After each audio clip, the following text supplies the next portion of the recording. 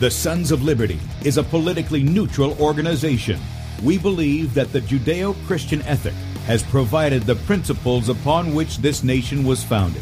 It is our belief that these principles provide not only the foundation and framework for American government and society, but are also essential to the maintenance of a fair and just society.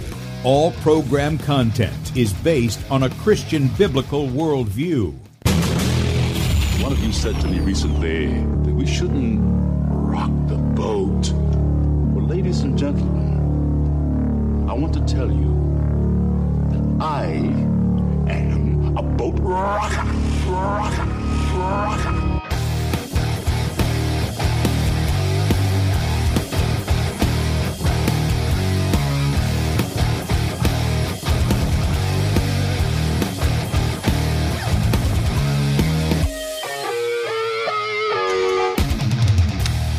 Good day, America. Welcome, Christians, conservatives, constitutionalists, liberals, libertarians, communists, Islamists, LGBTQ, RSTV, WXYZ people, all the boat rockers in the house, and anybody else I may have missed to the Sons of Liberty radio show here on Red State Talk Radio, where we use the Bible and the Constitution, not to see who's on the right or the left, but who is on the straight and narrow. I'm your host, Tim Brown, coming to you live from the U.S.-occupied state of South Carolina, the editor at sonsoflibertymedia.com, and for our Muslim friends, I'm the infidel that Allah warned you about. I hold to the book, the Bible, as the authoritative Word of God. Glad that you guys have joined us this morning.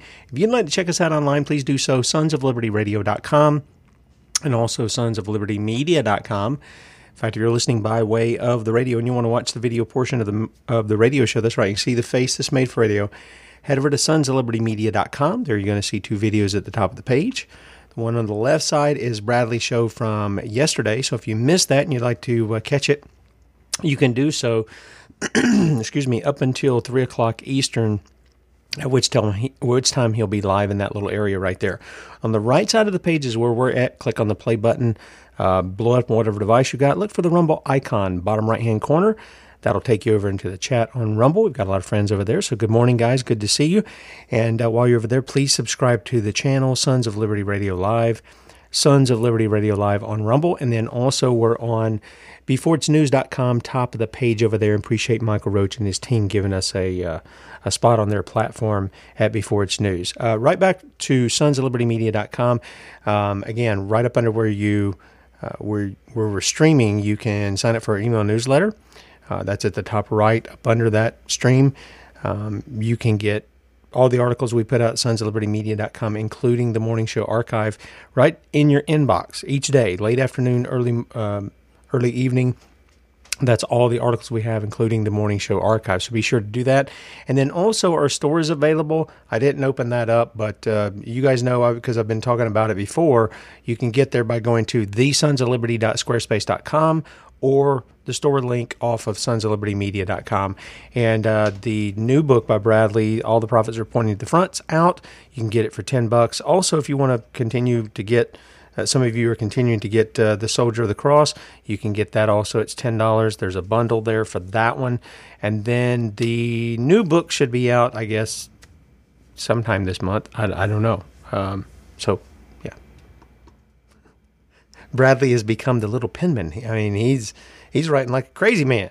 So that's a good thing, though. And there's never a shortage of books, are there, that we can get our hands on to learn things and to grow in the grace and the knowledge of the Lord Jesus. And, God's given certain gifts to certain people.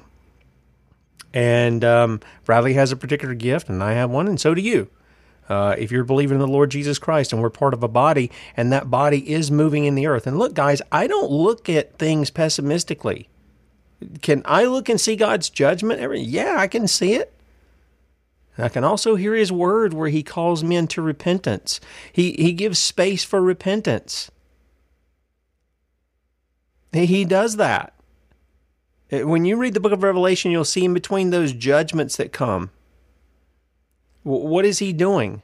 There's silence. He doesn't do anything. He backs off from it, and He waits to see, are men going to repent or are they not going to repent? Well, Tim, you said yesterday He's got to grant repentance. You're right. Men are dependent upon God for everything He demands of them. They're absolutely dependent upon Him. And that means me too. I'm not distinguishing myself out from somebody else, but That's the way it goes. All right, so this morning, okay, I don't know what it is. Somebody has sent me 2 videos. This is the second video somebody has sent me of this lady. All right, now let me just premise that what you're going to hear here, what you're about to hear, that she didn't come up with. Okay, I know because I heard the same thing from some guy, I don't know, several years back. The lady's name is, she goes by Antichrist, I think, on Facebook. Seems like a nice enough lady. And so this is not an attack on this lady, okay? But it will be dealing with some things she says. And it translates over into a lot of stuff that I hear from people.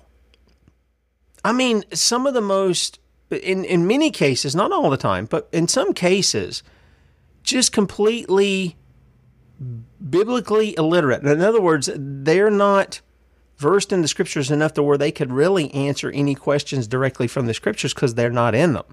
But they hear something and they run with it, right? Like the people, running around saying, picking all kinds of things to say, this is the mark of the beast, and then picking all kinds of, I call it pinning the tail on the Antichrist, trying to find out who the Antichrist is. If they were as diligent about following Christ as they are about finding out who the Antichrist is, the world would be in a whole lot different shape than it is. I can tell you that.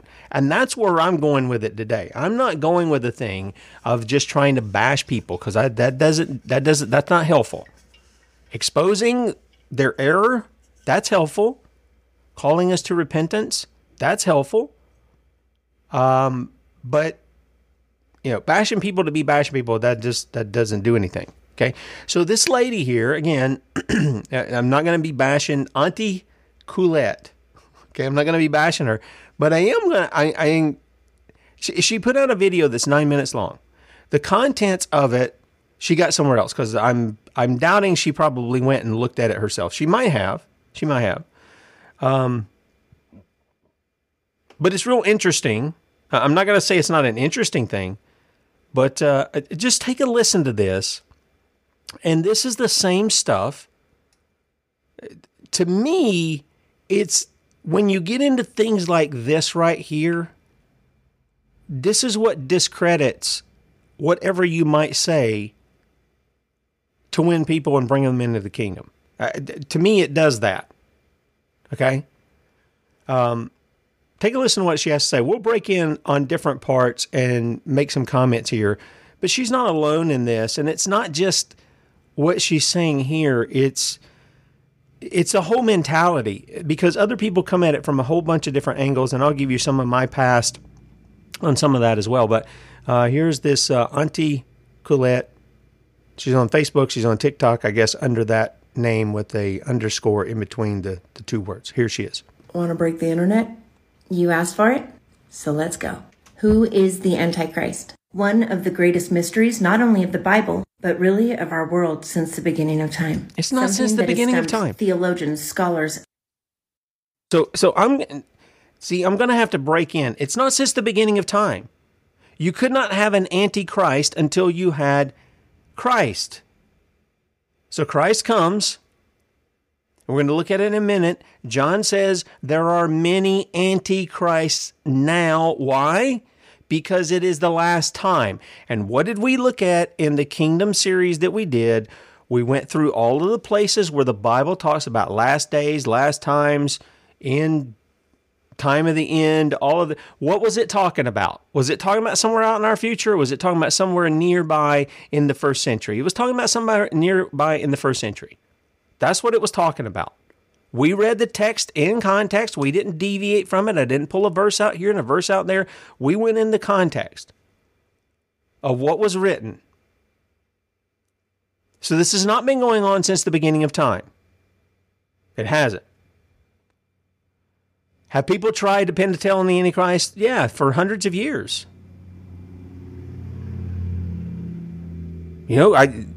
Growing up, in the 70s and 80s, I never heard about Antichrist. Well, in the 70s, let me put it that way. I never heard about Antichrist. I never heard about a mark of the beast. I was in junior high school at a Free Will Baptist, boy, you want to talk about a self-righteous school, over here in Cramerton, North Carolina. And I was over there before I even heard of Mark of the Beast. I didn't even know what it was. But I did remember in the 80s, we went to Kmart. You guys remember what Kmart was? We went to Kmart, and my dad had picked up this book called, I want to say it was called The Coming Cashless Society. It had a picture of George Washington like he's on the dollar bill thing on the front of it. This was in the 80s. And it was talking about, the little chip that you could put under your dog's neck, so you could track them and stuff. And this was going to be the basis. And we see that stuff evolving more and more. They're wanting to do it in humans, and some humans have already, taken it so they can access, control their doors and stuff at work and all this other stuff. Okay. But this hasn't been going on a long time as far as a lot of this. Now, we know the reformers did come out and they called the papacy Antichrist. That's a fact and evidence. And probably if I was in their shoes, I would probably maybe see that a little more than what I do. But the point is they were calling out him for all of his crimes. It wasn't just they were pinning a tail on the Antichrist. They were calling him out. They were exposing the evil there. And then they were calling people to follow Jesus. Okay? And I think that's what's really missing among a lot of these guys who do the prophecy stuff, because they give you all this stuff, but when it comes to educating you on how to follow Christ and pointing you towards that, they're a little lacking in that area. All right. So, sorry, interrupted right off the bat. Here's the rest of it. And even Nostradamus himself. Since the words were written in the book, the Bible, countless people over time have tried to figure this mystery out. The very same mystery we may have just solved today. I am just here to state the facts. Do with it what you will. Okay, but now, if I were to tell you the name of... Hang on a second. I am just here to state the facts. Do with it what you will. But watch what happens. She doesn't just state facts. She starts stating other things that go on in this. So pay close attention to what she says. Of the Antichrist may have been given to us already by none other than Jesus Christ himself, and none other than this book right here. But first things first. TikTok. This video is purely for entertainment purposes only. All facts stated are strictly speculation. Let's go. But before we get down to the nitty-gritty of potentially the Antichrist's actual name, we will first need to run through some of the attributes. The attributes of the Antichrist that the Bible says he. That's right, I said he. The Antichrist will be a man. The attributes that he will have. Oh, and FYI, yes, the Antichrist is in this world as we speak. Okay, all right, okay, okay. See, here's the problem. She's telling you all this stuff. She hasn't cited anything yet. We're going to take a look at a couple of the places that she goes here. She is confident he is alive right now. She's confident of that. Hal Lindsey was confident of that how long ago? How many decades ago? 5 decades ago or so? Other people were confident of it. 1948. Oh, see, Israel's back in the land. This is Bible prophecy, blah, blah, blah, all this stuff. And how do you get to this? And then, it's a he.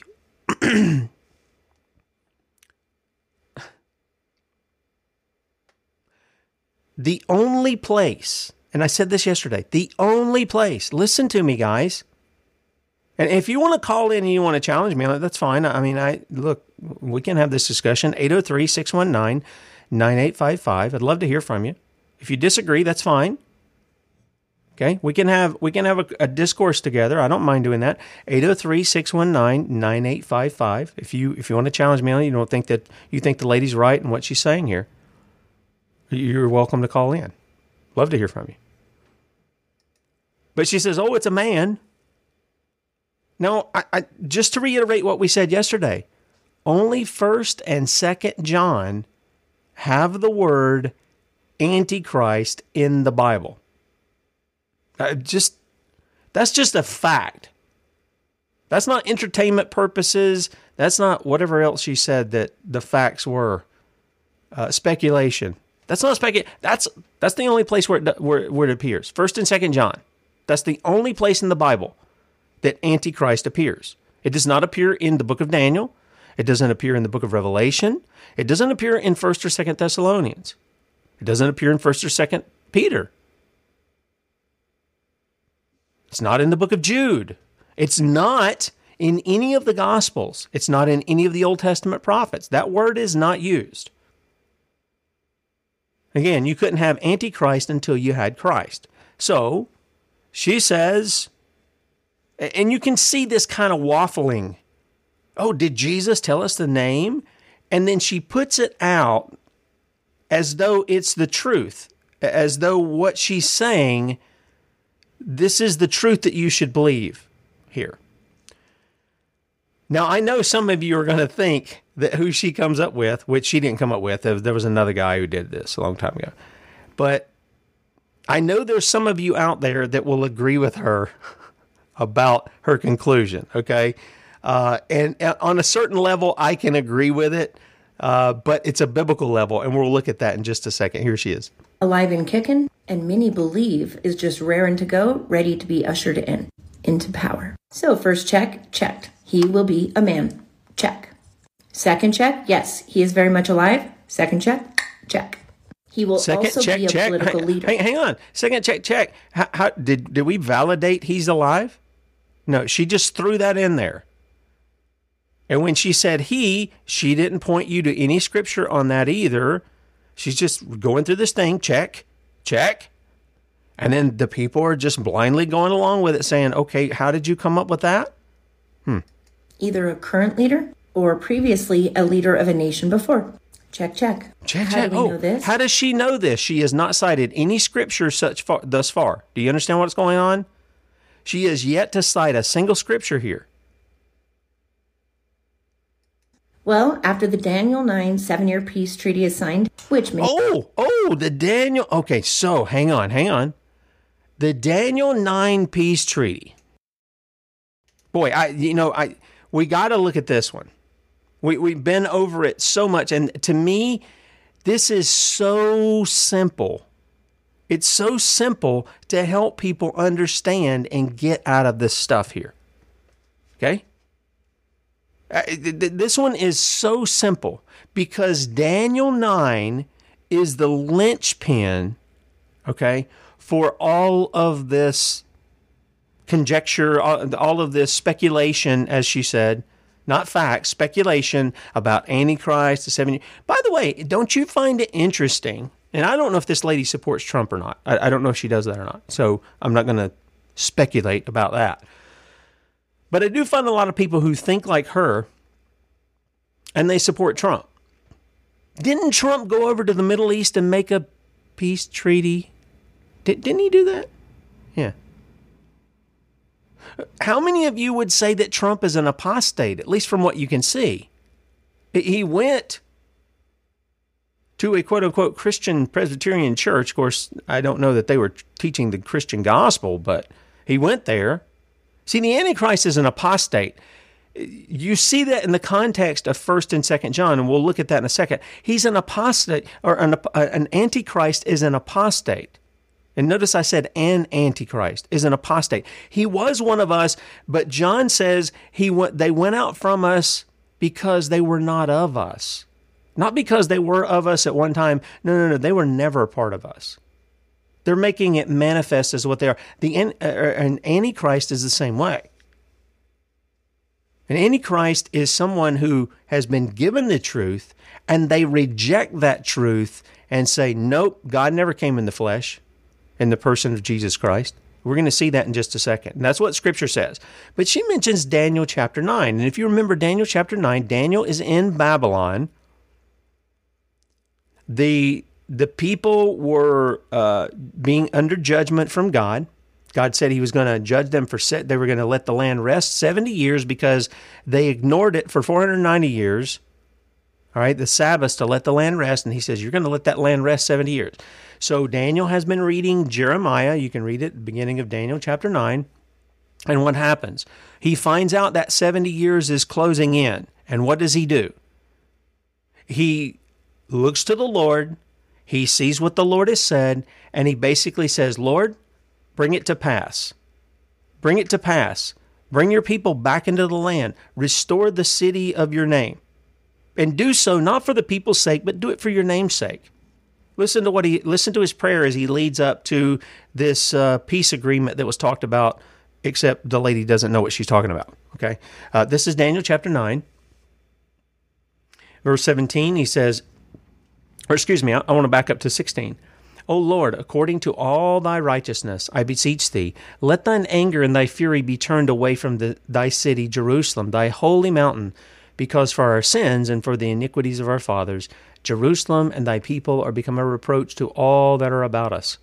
Now therefore, O our God, hear the prayer of thy servant and his supplications, and cause thy face to shine upon the sanctuary that is desolate for the Lord's sake.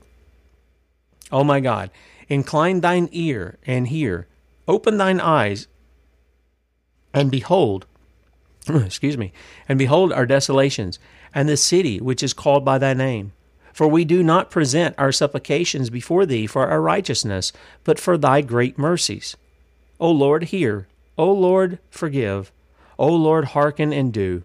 Defer not for thine own sake, O my God, for thy city and thy people are called by thy name.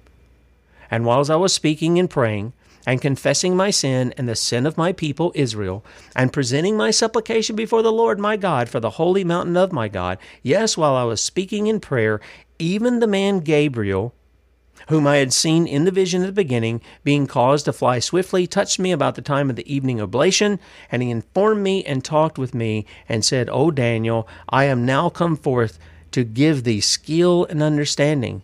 At the beginning of thy supplications the commandment came forth, and I am come to show thee. For thou art greatly beloved. Whew. Notice what happened.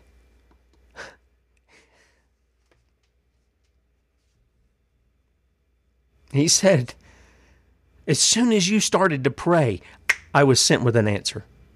I got hung up a little bit here, but I was sent with an answer as soon as you uttered the words, Father. As soon as at the beginning of the supplications, the commandment came forth. That's what he said. And then he said, you're greatly beloved. You are greatly beloved. And Gabriel shows him something that he didn't know previously. And he revealed something to him that many men think they understand but do not. And they err in that, and they need to have that error corrected. And you say, Tim, are you looking down your nose at people? You think you're better than them because no, I don't. I really don't. Look, I had this wrong. I was taught it wrong. Now, I want people to see it right, because I think when you see it right, it makes a lot of things fall into place. When you don't, you talk like this woman here. Okay? When you don't understand it, you end up talking like this woman here that we're playing. So, Gabriel tells him, therefore, into verse 23, understand the matter and consider the vision. And he says, just these, it's 4 verses. And I tell you, I've never seen people just distort what's said in these 4 verses. I've just never seen it this way. Anyway. Here's what he says. 70 weeks are determined upon thy people. Now, who's that going to be? Well, that's the people of Israel who've been taken into captivity. Okay? They're sitting there in Babylon at the time. Daniel's been praying that God would fulfill his word and release them because the 70 years are close. Right? They've almost fulfilled their time of judgment there. He says, 70 weeks are determined upon thy people and upon thy holy city to finish. Look, this 70 weeks, I'm going to try to break it down without being confusing to people. 70 weeks here simply means 70 sevens of years. Okay, so it's 490 years, if that makes sense. So if you want to think of it as 77-year periods, if you want to think of it that way, you can think of it that way. That's why it says 70 weeks. Okay? It's determined upon thy people, that's the people of Israel, and upon thy holy city, that's Jerusalem. And what's going to happen in those 70 weeks, those 490 years? There's going to be a finish the transgression. There's going to be a making an end of sins. There's going to make a reconciliation for iniquity. There's going to be the bringing in everlasting righteousness, to seal up the vision and prophecy, and to anoint the most holy. That's what's going to happen in that 490-year time frame. Now, he breaks it up, Gabriel does, real easily. I mean, it's pretty simple. It seems confusing if you just read it and you don't know what's really going on there, but it's really a simple thing. It's really simple. And he breaks it up into two things. So let's look at what he says. Verse 25, know therefore and understand, because Gabriel obviously wants him to understand when this 70 weeks starts, or these 490 years start. You need to know where that is, right? Know therefore and understand that from the going forth of the commandment to restore and to build Jerusalem unto the Messiah shall be 7 weeks, and 62 weeks. Okay? So he's saying there's going to be 69 weeks. 7 sevens, and then there's 60 of these 2 weeks. Okay? So there's going to be this time period that exists from the command that was given to rebuild the temple and the city. There's going to be 490 years. And from that time, at that time, the prince, Messiah, the prince, that's pretty important, okay? Messiah the prince, that's when he's going to come on the scene. That's when you're going to see him.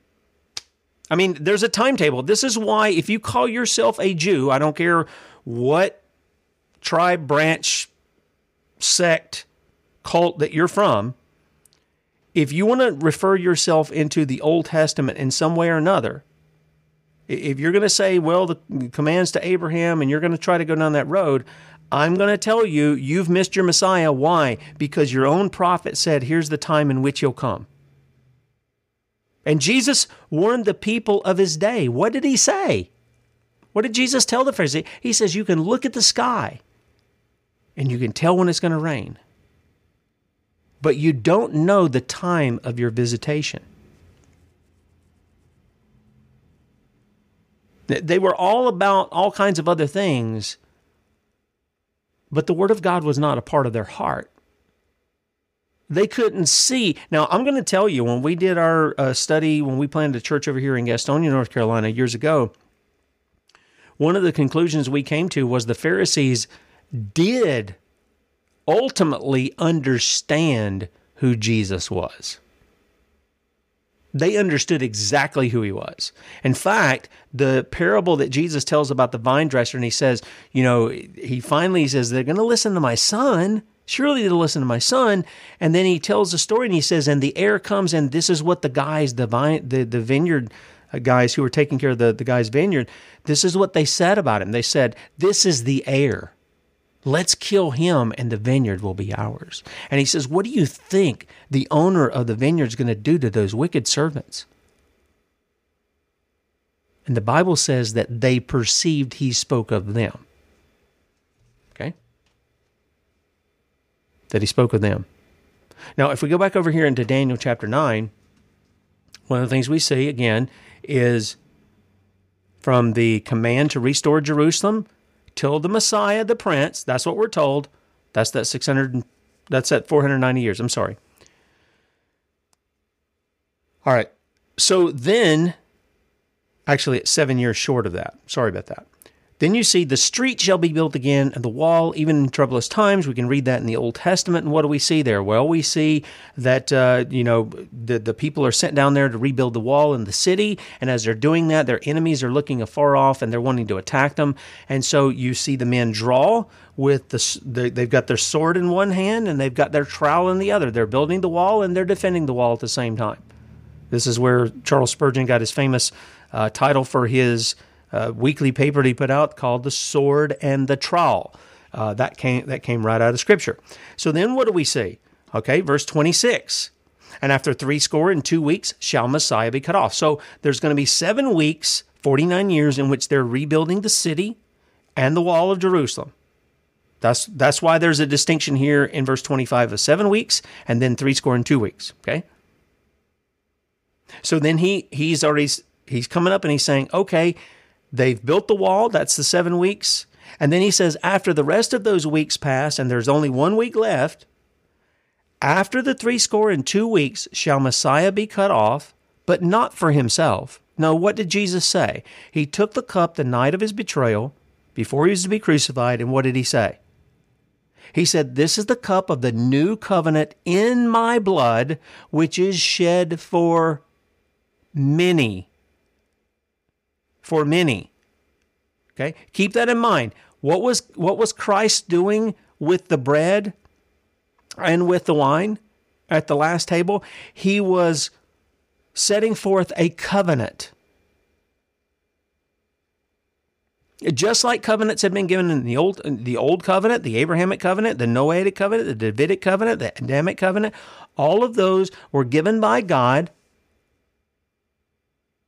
And there were stipulations for each covenant, right? And what is Jesus doing at the Last Supper? He is going to his death, and he is establishing the covenant of which the writer of Hebrews says the testator must die in order for the beneficiaries to benefit, right? So that's what Jesus is doing. So he says Messiah will be cut off, but not for himself. Nope, for the many, for his people, for his sheep. That's who he's being cut off for. And then it says, and the people of the prince that shall come shall destroy the city and the sanctuary. Now here he's talking clearly about a different prince, because he's saying, well, these people are going to come in and they're going to destroy the city and the sanctuary. That's clearly about the Romans, because that's what they did. They came in and destroyed Jerusalem. And he says, and the end thereof shall be with a flood, and unto the end the war desolations are determined. But then he says this. Now, who has been the central theme here? Has it been this prince that just kind of shows up here where it talks about the people destroying things? It's not really about him. It's about it's about his people, the Romans. Or is it about the Christ? Because if you look from verse 24, who's doing all these things? Finishing the transgression, making an end of sins, make reconciliation for iniquity, bring in everlasting righteousness, seal up vision and prophecy, anoint the most holy. Who does that? The Messiah. What about verse 25, the very next thing? He's telling you a time when Messiah is going to show up on the scene.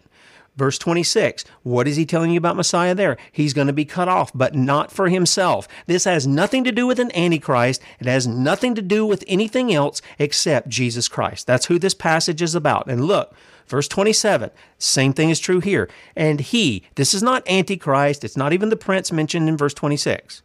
It's still about the Messiah.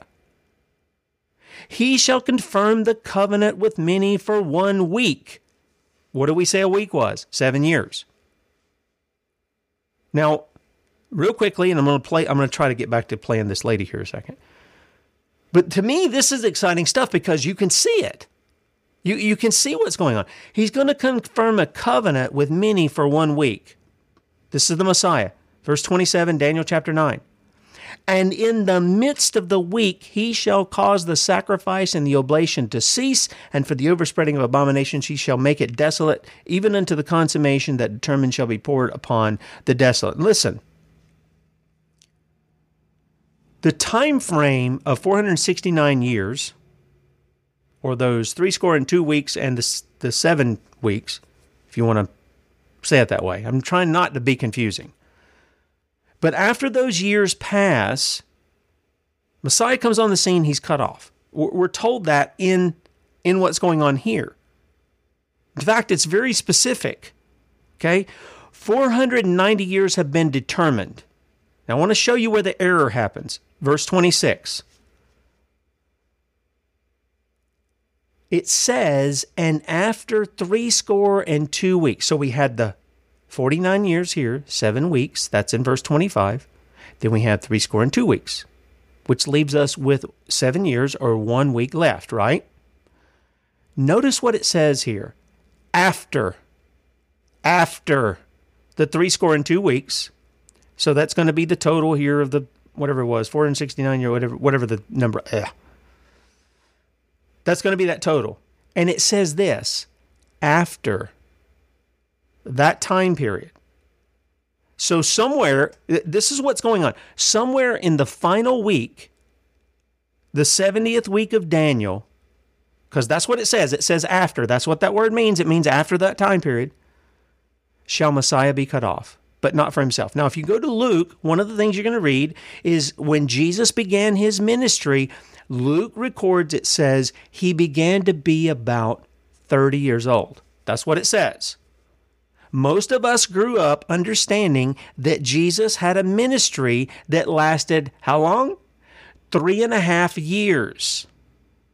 So he started maybe like 29 and a half. He died at 33. Okay? And I can just hear the Mason people going, oh, see, 33 is... I've heard people say stuff like that. Anyway. So after, in this final week of Daniel, which this lady was talking about, okay, in the final week of Daniel, it's not about Antichrist, it's about Christ. He confirms a covenant with many. What did I just quote to you from Luke? This is the cup of the new covenant in my blood, which is shed for the world, every single individual there. No, for many. And it's verbatim. The cup of the covenant shed for many. And when does Jesus do that? When does he do that? In the midst of at the end of his ministry, but in the midst of a 7-year period. Remember, he started his ministry being about 30. We know he ministered for 3.5 years because you can go to the Gospels and you can see each time the feast come along. So you count the calendar and that's what you come to. But notice what he says. And in the midst of the week, he shall cause the sacrifice and oblation to cease. I want to ask you something. What does the writer of Hebrews tell us about sacrifices? The blood of bulls and goats never take away sin. They just don't do it. They never have. They didn't do it in the Old Testament. They don't do it in the New Testament. Hebrews chapter 10, that's where that is. This is why he says if you are willing to walk away from Christ, you don't have a sacrifice for sin because there ain't none. He is the only sacrifice for sin. But Daniel 9 has nothing to do with an Antichrist. It has everything to do with Christ. And it's right there in black and white. This is not hard. It's not difficult. But if you're a person that doesn't know better, and I'm just going to assume Auntie Colette doesn't know. She's been told these things. She's read a bunch of Left Behind series or Tim LaHaye or something like that. And this is where this stuff comes from. And I understand it. I get it. I was taught the same stuff. But sooner or later, you're going to have to start digging it out yourself. All right?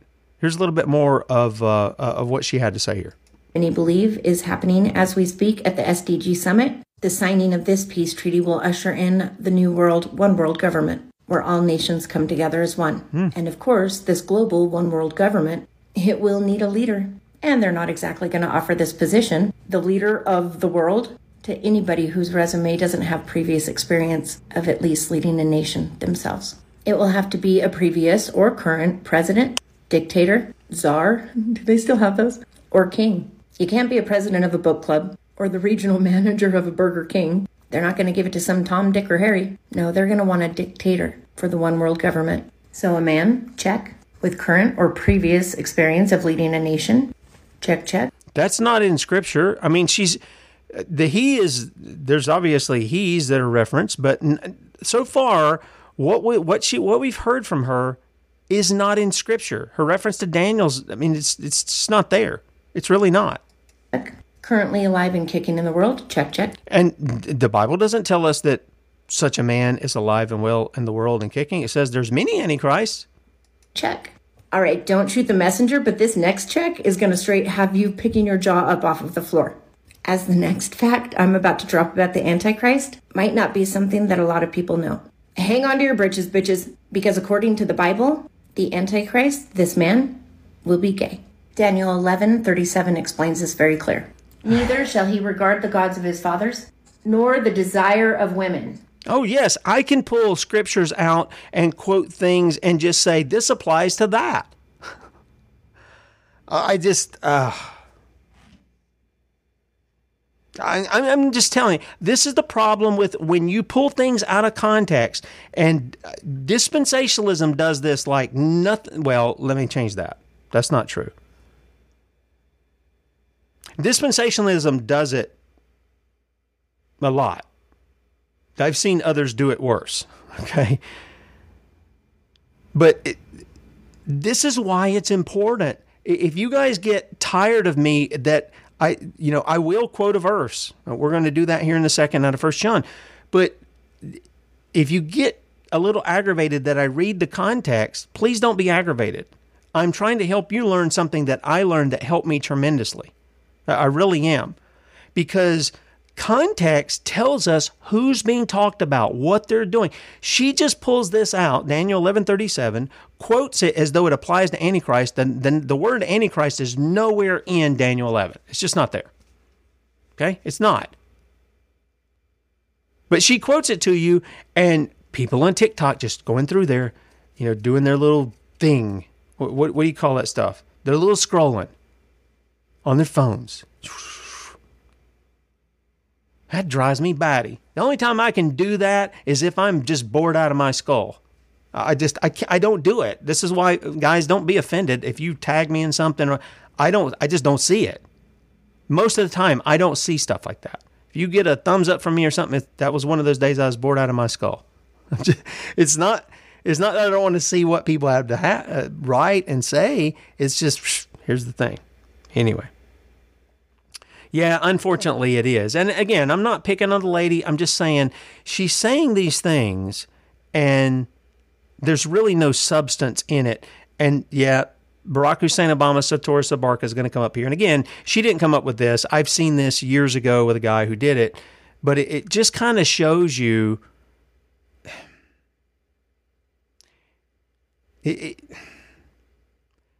makes you wonder if these people are in their Bibles. I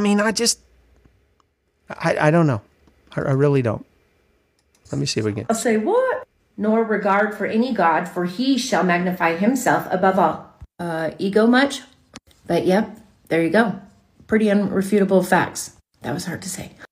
It's not an unrefutable fact. It was her pulling a verse out of context, claiming it was something without any evidence that it goes with that. It's not a fact. It's Bible ping pong. That's what that is. That's Bible ping pong right there, folks. Okay? That's it. Irrefutable facts. Still hard to say. Anywho. Yep, you shouldn't say it. Check. On this earth already, check. No a check, previous check. or current ruler or leader, check. Nope. And a homosexual with no want or desire for... Did she show you anywhere in her little discussion where the Bible says that this alleged Antichrist that she's talking about is alive and well today and he's a current world leader and ruler? No, it didn't, but she checked it off, didn't she? And people believe her when she says that. Women, check. And to be honest, by the time we get to the end of this video, that last fact might make a little bit more sense. It might actually make a lot more sense, as there have been a lot of truths revealed just lately about a certain person. Well, you'll see. Oh, yes. At the end. If you know, then you know. He will also obviously not be a Christian. Shocked face. No, Antichrist, again, biblically speaking, Antichrist, 1st and 2nd John, it's right there in the middle of apostasy. He is an apostate. He is one who identified as a Christian, but he is an apostate. That's what an Antichrist is. Okay? This is why John goes to great length. I'm gonna try to do it. We may go over just a little bit. I'm going to do it, take you through some of those verses and bring you the context for why the term Antichrist is used. It's not just thrown in there, oh, by the way, Antichrist, you need to know about this. No, it's in a context of light and dark, those who are still in their sins and those who are saved from their sins. Okay? There's a distinction that's going on. But he will also not be an atheist. If anybody knows God and Jesus are real, yeah, it's him. He will seek to be worshipped and exalt himself over God, but he will claim to be God incarnate, insisting on being worshipped by the masses. He will blaspheme God's name. He will display miraculous powers. And after the 7-year peace treaty is signed... Okay, again, even what was, stop and think about what we just had. This lady is talking about a 7-year peace treaty. Who was doing the 7-year covenant in Daniel 9? That's what she's referring to. This is the linchpin. You tear this down from underneath these people and they don't have anything to stand on, because this is the linchpin. Daniel chapter 9, verses 24 to 27 is the linchpin to these lies that are being communicated here. It is the linchpin. If you pull this out, the whole thing crumbles, because they don't. This 7-year peace treaty, Antichrist, Israel, Messiah, blah, blah, blah, all this stuff, all of it's right there. And that's what they're taking. And look, I really do believe men were deceived in promoting this stuff, and they teach others their deceptions. And if people don't follow the Lord, if they're not in the scriptures themselves, well, they're going to just go right along with it. Look, I was taught the stuff. I was buying into it. And then all of a sudden I had to go to the scriptures and start digging in it myself, because I was going to teach teenagers. And when I got in there digging in myself and reading and taking notes and looking at words and all this other, I was going like, okay, wait a minute. This is not what these guys are talking about. And look, all my friends, my father, all the people in the church that I knew of were all believing this stuff. This was not an easy thing for me. It was easy in the sense that I believed the Lord was teaching me that. The Lord taught me the things about His electing grace that we talked about yesterday. He taught me that right off the bat. I never rebelled against that. I never had because I knew what had happened to me. As Bradley says, I'm not speaking out of school. That was the experience that I had, and it lined up perfectly with what the Word of God said. Same thing here. This 7-week or 7-year peace treaty is not a 7-year peace treaty. It's the final week of Daniel in which the Messiah confirms the covenant that he had with his Father on behalf of his people. He's confirming a covenant. And it has nothing to do with Antichrist. It has everything to do with Jesus Christ. Oh, my goodness gracious. The one that is prophesied in Daniel 9, he will be given full authority to reign. He's not prophesied. Christ is prophesied in Daniel 9, but this lady doesn't know the difference. She's just spouting off a passage of Scripture, no context to support anything that she's saying. And you know what? I'd love to bring her on and let's have this discussion and let me show her these things. Maybe she would see them. I don't know. Again, mine's not to smack her down, but it is to say, I'm going to tell you this right here. This is the reason why women should be quiet in the church. Oh, Tim, that's sexist. No, the woman was deceived. Adam knew what he was doing. Boy, he got exactly what he deserved because he knew what he's doing. The woman was deceived. Okay? And Paul says that they shouldn't have authority to be teaching in the church. This lady right here is an example of that. Now, can she have an opinion? Can she read and be intelligent? Yeah, sure. There's a lot of godly women who are really smart. Some of them are super discerning. They've got great gifts. They can do pretty much anything the man can do as far as certain things. They could do that if that's what it was, but the role is not that. That's the point.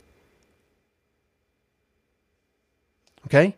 So when I say that, it's not a shot at somebody. This is what Scripture teaches us. Lasts for 42 months, 3.5 years, at which time he will break the peace treaty. He will have full control over the world's economy. There's no peace treaty. Currency during his reign, which many believe and speculate will be the mark of the beast. Again, this is purely for entertainment purposes only. Oh. All these facts are purely speculation, TikTok. Okay, so your facts are speculation, and this is entertainment. Was she given doctor advice here? Why do you need to keep saying that? I don't get it. We're just having fun.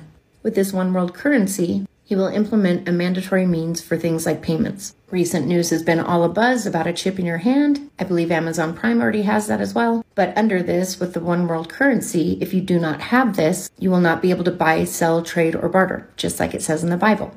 The chip. Well, it doesn't really say that. It says you can't buy or sell. Doesn't say anything about bartering or trading. Doesn't say anything about that. It says you can't buy or sell. Can't be in that beast system.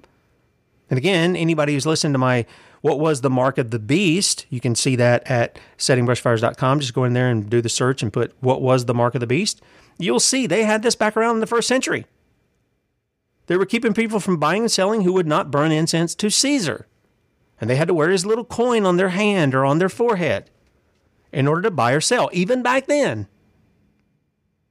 Even back then. Now, do you think there were people who were still bartering, trading, buying and selling and stuff in little pockets? Sure, there probably were. There probably were. But again, this is the problem when you don't stick to chip the in the scripture. hand, the mark of the beast. Causing those who take the chip, the mark of the beast, to worship the beast, pledging allegiance to the beast, taking the chip in the hand in order to buy. She's not made any argument from Scripture. She's not exegeted Scripture. She's not gone to Scripture in the context or any of this stuff. Yet she's telling everybody all this, quote-unquote, facts, but she's really speculating. That's really what she's doing here. Sell or trade. Now remember, guys, if you take the mark of the beast, that's a big no-no. Just don't. He will desecrate God's temple. He will turn on Israel after 42 months. He will cause Earth's army to fight against God's saints and the angels. It's already happened, lady.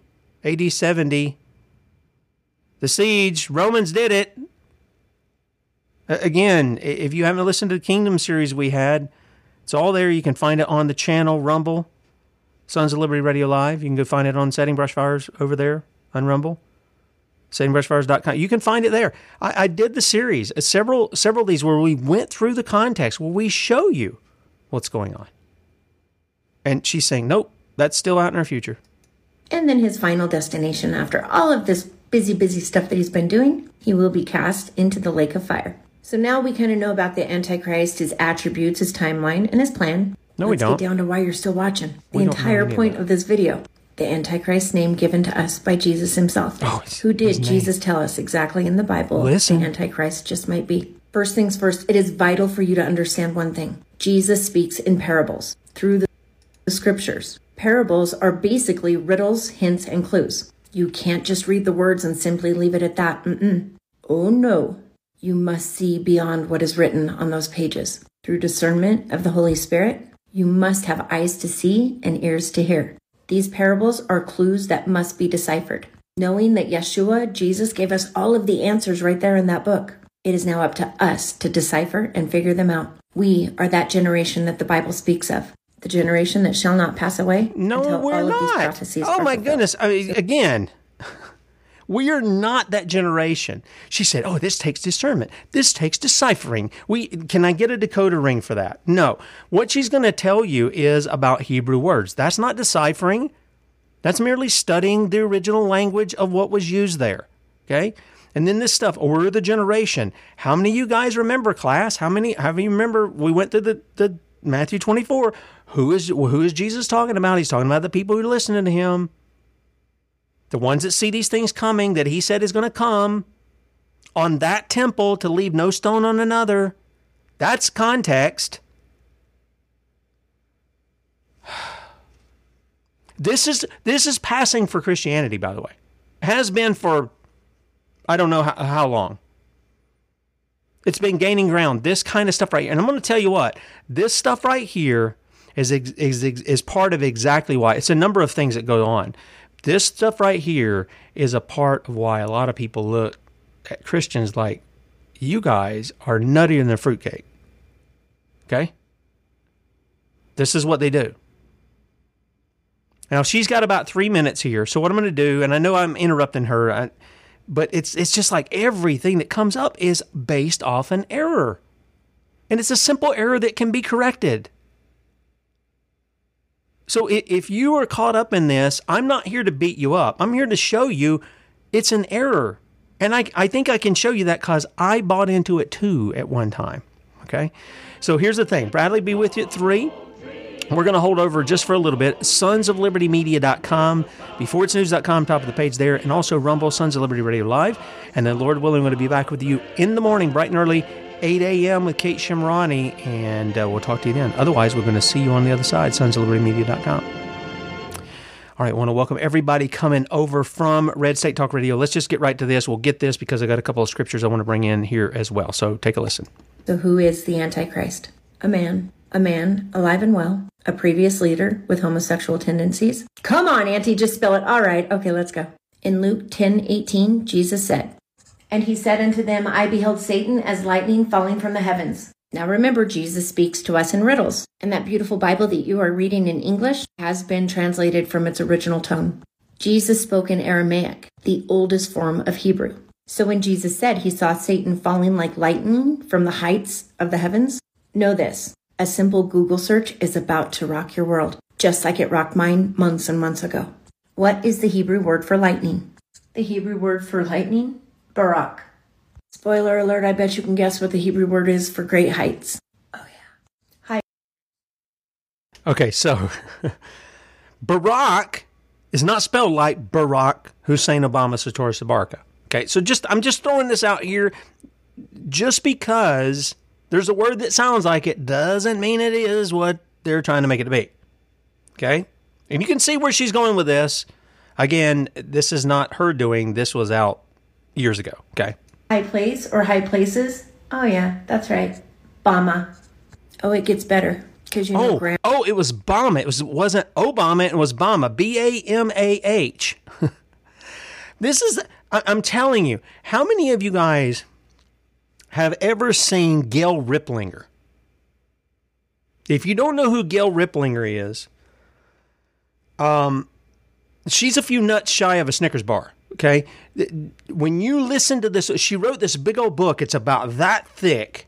It's called New Age Bible Versions. Now, I'm going to tell you, I do not hold the King James Bible up as though it is, it dropped out of heaven, that this is the inspired word of God in that way. I believe the inspired word of God was written in Hebrew, Aramaic, and Greek. That's the things that we have are copies of the original autographs, because obviously somebody had to have the original autograph there. And what we've had is copies, okay? Anybody who wants to understand this subject, I would highly recommend, and we tried to bring James White on the show, but I hadn't been able to get him on, but James wrote a little book called The King James Only Controversy. I would highly recommend you read it. It's easy to understand. And then if you want to find, he's got videos where he debates guys who are King James only guys, and he begins to show them how the King James itself has some problems in translation. In fact, the book of Revelation actually has words in it that were never heard for 16 centuries because Erasmus was trying to get his Greek text ready from a translation from the Latin Vulgate, from a translation from the Greek text again. Okay? So you have all that going on. But I would highly recommend you do that because it's very important to understand that. But Gail Riplinger, she wrote this thing. I don't know how you help a person like that. She would just go down this trail and she would say the White Star Lines and the Lucifer Rising was a movie, and she ties all these little things and it just sounds like somebody. I don't even know how to explain it. I don't want to say she's putting all this stuff. She's just stringing along stuff to sound like she's important, but she sounds like she doesn't have a clue about anything. And that's what I get right here with this. It's just throwing something out there you have no basis for believing and hoping everybody else believes what you're throwing out there. That's what it's like. And look, I understand it because you're taught a certain thing, and I'll guarantee you that probably Auntie Colette, or I hope I'm saying her name. I'm not trying to. I hope that she's actually doing word studies. I'm hoping she's actually doing Bible studies and stuff. But this stuff right here, this is problematic. It's really problematic because it gets in other people's heads that what she's saying is true because they're trusting her to do it. Grammar and all. To link the two words, in Hebrew, they use wa, either a U or an O, as a conjunction. So if we were to translate into Hebrew lightning from heaven or of the heights, and we were to read that verse as Jesus had in Aramaic, in Hebrew, where he said he saw Satan falling like lightning from great heights or from heaven, it would actually translate to this. And I saw Satan fall like Barack Obama instead of lightning from the heights. I saw Satan fall like Barack Obama. Yeah. Yeah, that looks like Barack Obama to me. Yeah. Yeah. That's what the Lord said. All right, here's more. At least in my book it does. Many things have come out about Barack Obama recently. Many. One of which is his name is actually not Barack Obama, but his actual birth given name is Barry Soetoro. Somewhere in his lifetime, Barry Soetoro became Barack Hussein Obama.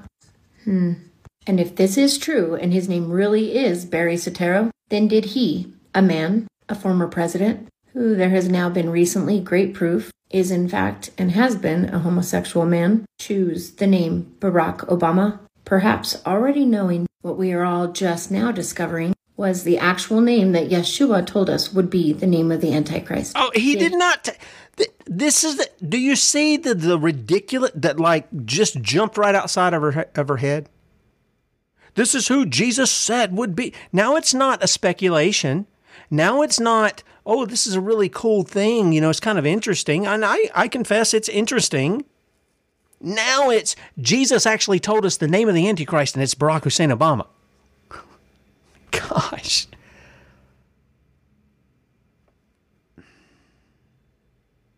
Is there any critical thinking skill at all going on here? At all?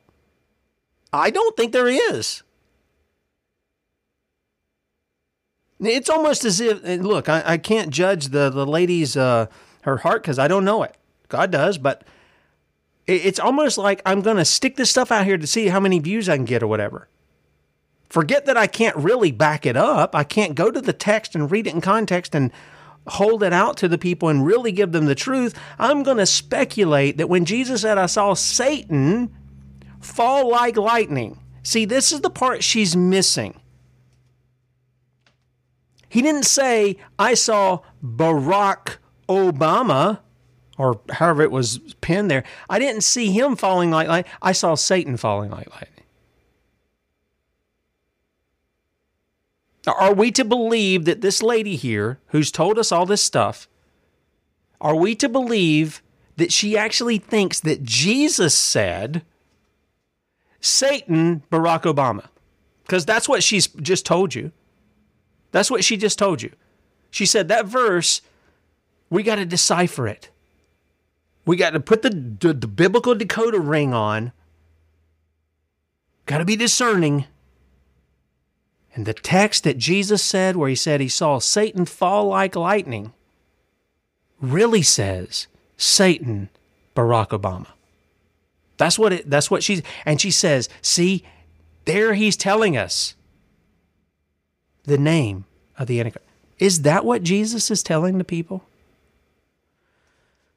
It's not what he's telling them. He really chose to change his name and call himself Barack Obama, knowing the scripture translation of lightning and great heights describing Didn't you see the birth certificate? Was in fact Barack Obama. Did Barry Soetoro in fact actually give himself the name of the Antichrist? No. It's not exactly the most common names. I mean, really, y'all, what are the odds of that? Yeah. Did we just crack the code? What are the odds that you should tell people where you got this from because you didn't get it on your own? That's the first thing. Look, guys, I'll tell you, when I do articles, if I'm going to cite somebody linked or whatever, I always put a link to their stuff. I always give them credit for the stuff. Why doesn't she give credit to the people who came before her spouting the same nonsense? And it is nonsense. In fact, it's such an egregious heresy, not a heresy, an error here, that she keeps referring to. She said, Jesus told us the name of the Antichrist. Where did Jesus say that? He didn't say that. Simple-minded people who don't do their own due diligence. Of who just the a couple Antichrist of seconds might be. Again, I just gave he you the might. facts. Wait a minute. He might be. See, she throws this out here. This is how sophistry works. You throw it out. You're not contemplating it. It's one thing to do. Look, it's one thing to do things like you read something. You got a pen in hand. Maybe you make a note. You ponder it a little bit. maybe you talk with somebody, you say, hey, I read this, I'm kind of thinking along this. I don't think it's this, but I am thinking about some of these things. That's one thing.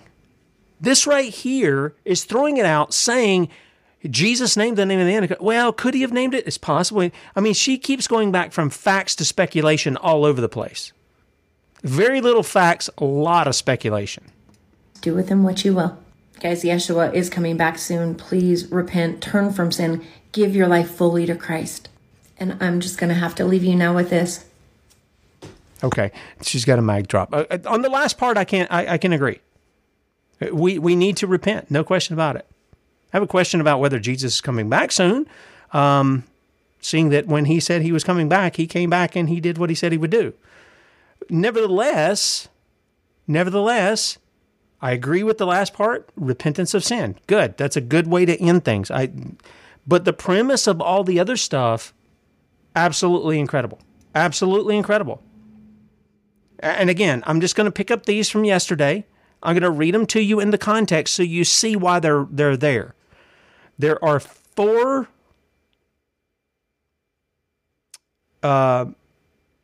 verses in the Bible, okay, that deal with the term Antichrist. 4 verses in the whole Bible, and they're only in 2 books of the Bible. And they're not in Daniel and they're not in Revelation. They're in 1st and 2nd John. So, let's pick up, I'll save 2nd John for last. We're going to pick up 1 John chapter 2. And I want you to see the context of what he's saying. Okay? Actually, yeah, I'm wanting to go up here because I think this will help. I think it will help some people out there who may go through this and they not see what's going on here. Okay, so verse 8, 1 John chapter 2. Again, a new covenant or a new commandment I write unto you, which thing is true in him and in you, because the darkness is past, and the true light now shineth. He that saith he is in the light and hateth his brother is in darkness even until now.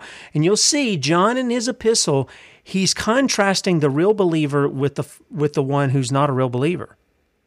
They may claim that they're Christ, but they're not. Okay? He's contrasting that. He that loveth his brother abideth in the light, and there is none occasion of stumbling in him. Verse 11, but he that hateth his brother is in darkness, and walketh in darkness, and knoweth not whither he goeth, because that darkness hath blinded his eyes. I write unto you little children. Now he's going to break this down, okay, into levels of maturity. I write unto you little children, because your sins are forgiven you for his name's sake. Now, just real quickly, you'll see he breaks up children and sons or young men and fathers. So there's different levels of maturity that he's speaking to in the church. Okay? So for the little children, he says, I write to you so that you know your sins are forgiven you. It's the most basic thing of a follower of Christ, that their sins are forgiven. This is baby stuff. This is the baby food, right? It's the milk. This is the milk of the word. Verse 13, I write unto you fathers, because you have known him that is from the beginning. In other words, you have walked with the Lord. You know him intimately. You know who he is. You know how he operates. You know what he said. You've experienced him. You're fathers. You're mature. I write unto you young men. Okay, so these are the guys, teens, 20s, if you want to take that kind of approach, 30s maybe. They know enough, or they know certain things. They've graduated past the milk. They know their sins are forgiven. They're starting to flex spiritual muscles. They're starting to understand how they're to behave, what they're to be involved in. They understand their gifts and things of that nature. And so they're starting to do some of these things, but they still have a lot of learning to go, a lot of maturing to do. He says, I write unto you a young man, because ye have overcome the wicked one. So these guys have some maturity on them to where they're overcoming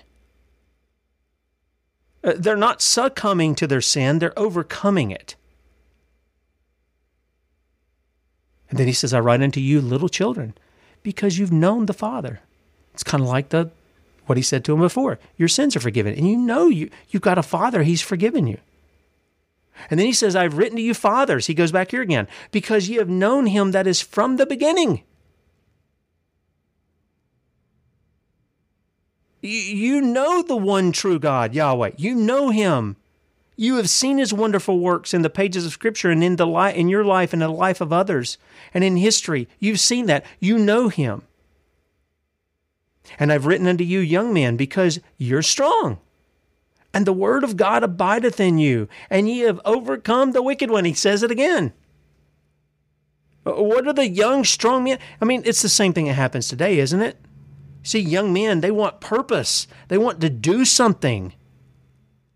They want to fight. They want to fight, man.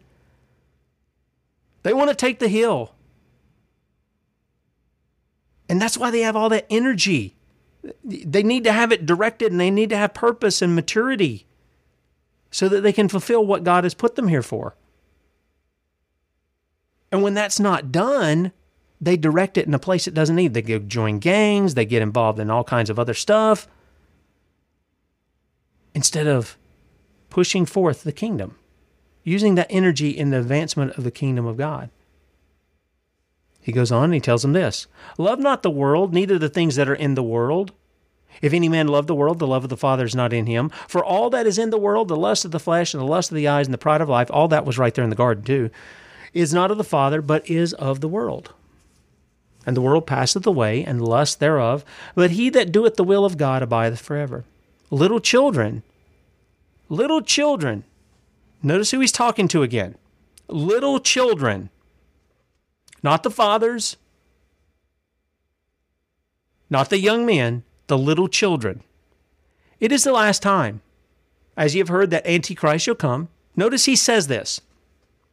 Ye have heard that Antichrist shall come. Now, some people say when he writes this, because this is the only time he speaks of Antichrist as a singular thing, when he mentions the term Antichrist, okay? You've heard the Antichrist. Some people say this was a rumor that was put around and John is correcting it. I can kind of see that. I can see that. Or it's possible one of the emperors were there. And many have suggested that Nero was this Antichrist. His name definitely fits the bill for the numerical equation that's given to us in Revelation 13:17. Sorry, my mouth was dry again. But he says, you've heard that Antichrist shall come. Even now, first century, are there many Antichrists, whereby we know that it is the last time. Again, go back to the Kingdom series, over the last days. We went through every place in the Scripture where last days, end times, end days, all that stuff was. We read it, we found out they're talking about the end of the Old Covenant. That's what they're talking about. I think that's what John's talking about. We know it's the last time. We know we're at the end of this Old Covenant age. Why? There are many Antichrists. You can't have Antichrist until you have Christ. And so they had Christ, now they've got Antichrist. And then he says this. Notice this. They went out from us, but they were not of us. Who did that? Who went out from them? Who went out from John and the believers and were not of them? The Antichrists, the many Antichrists that existed at that time. They're apostates. By the way, I understand that is part of the title of what Bradley's book is that's coming out, this third one. Children of the Apostate, I think is what the title is. I could be wrong, but I think that's what it is. And John says, for if they had been of us, they would no doubt have continued with us, but they went out that they might be made manifest that they were not all of us. What's the difference between the Antichrists and these he's writing to, these children, these fathers, these young men? He says, but ye have an unction from the Holy One, and ye know all things. I have not written unto you because you know not the truth, but because you know it, and that no lie is of the truth. Who is a liar? But he that denieth that Jesus is the Christ, he is Antichrist that denieth the Father and the Son. And whoever denieth the Son, the same hath not the Father, but he that acknowledgeth the Son hath the Father also.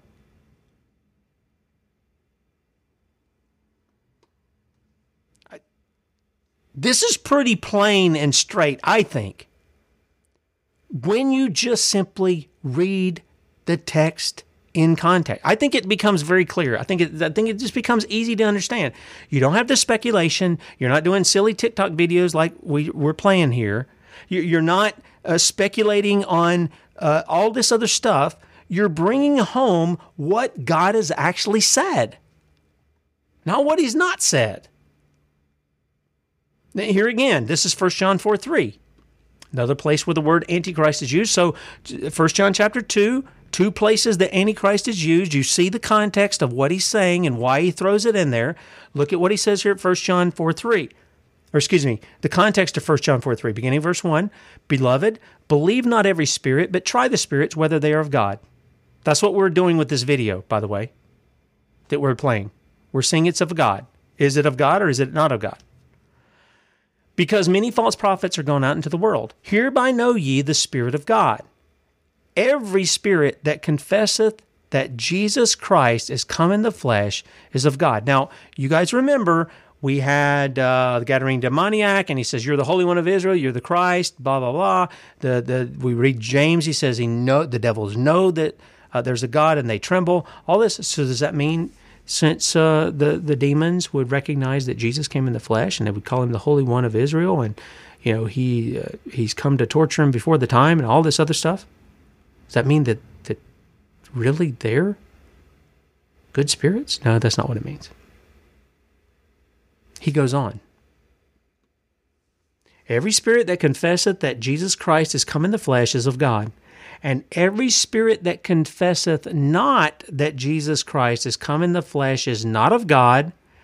And this is the spirit of Antichrist, whereof ye have heard that it should come, and even now, again, first century, already is it in the world. You're of God, little children, and have overcome them, because greater is he that is in you than he that is in the world. You've overcome who? You've overcome who? Those with the spirit of Antichrist. I mean, that's the context of what he's talking about here. They are of the world, verse 5.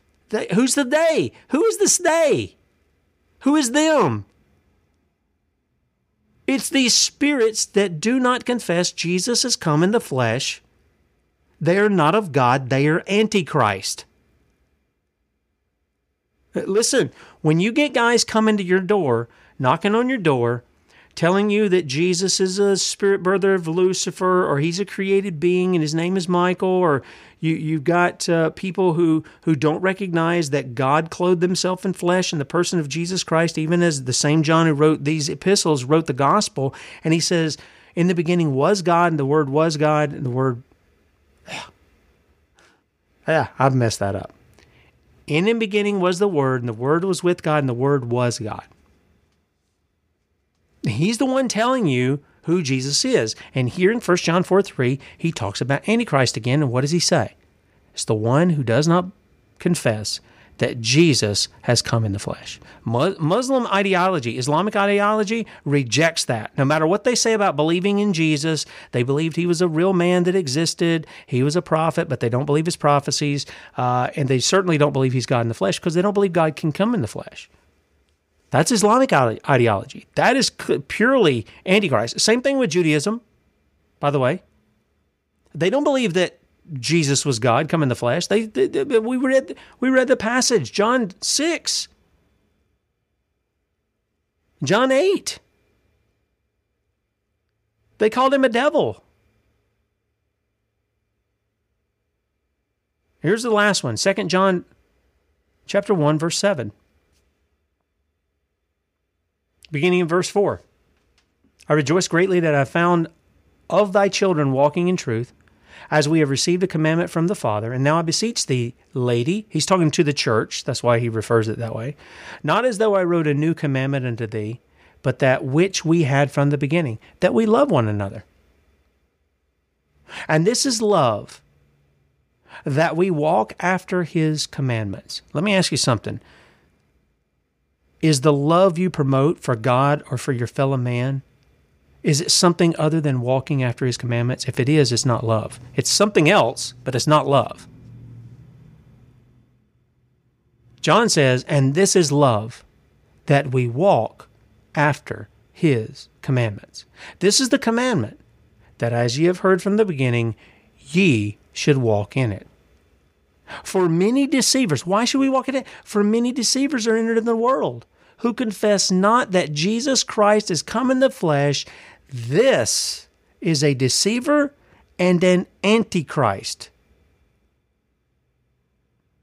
Look to yourselves, that we lose not those things which we have wrought, but that we receive a full reward. Whosoever transgresseth, and abideth not in the doctrine of Christ, hath not God. He that abideth in the doctrine of Christ hath both the Father and the Son. If there come any unto you, and bring not this doctrine, receive him not into your house, neither bid him Godspeed. And it continues on. We don't have that part right there. But it says, lest you partake in his evil deeds.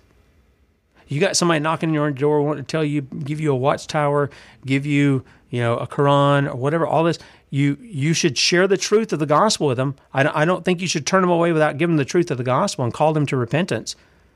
But you don't welcome them in your house, and you don't bid them a good day, lest you take part in what they're doing, which the Bible says is evil deed.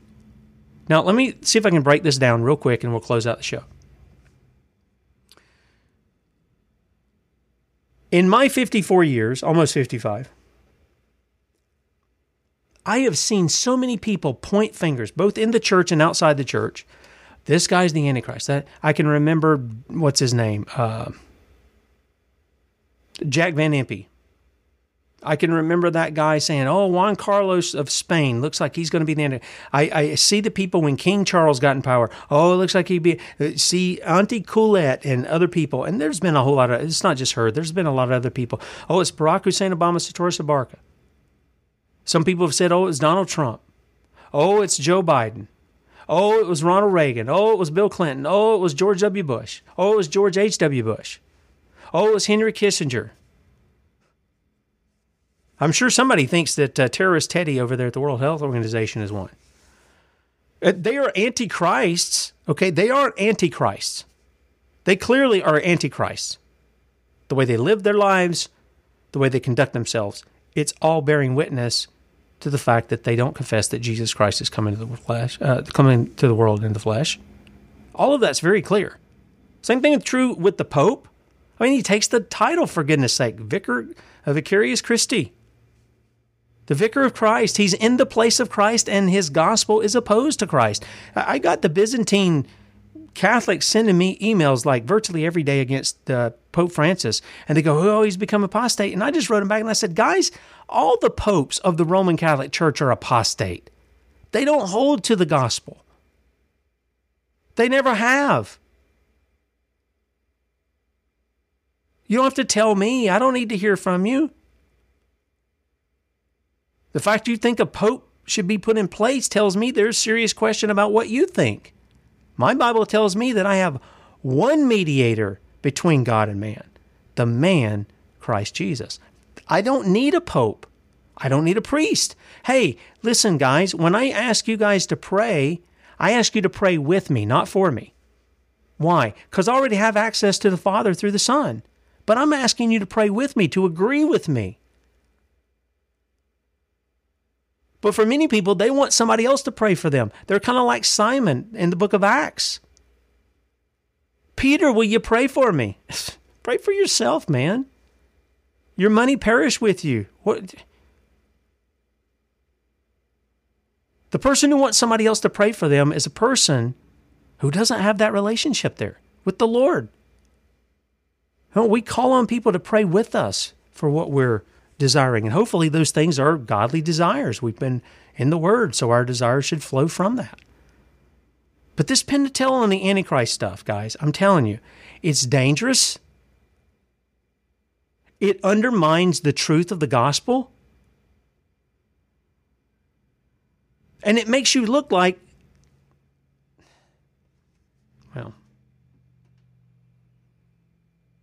it makes you look like you don't know what you're talking about.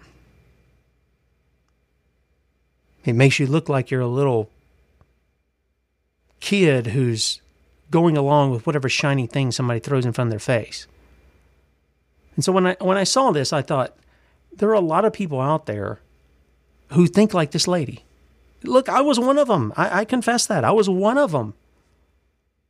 But if you get into the Word, if you get into the Word of God itself, and you start reading it, and you start thinking on it, and you start contemplating, you will not come to these conclusions that this lady's come to. You're just not going to come to it. There's just no way you're going to come to it. Well, we're going to talk about this. I think maybe next week we're going to talk, Lord willing. I really want to do a show, or maybe two, or a series, if we can do it, on the hope of Israel.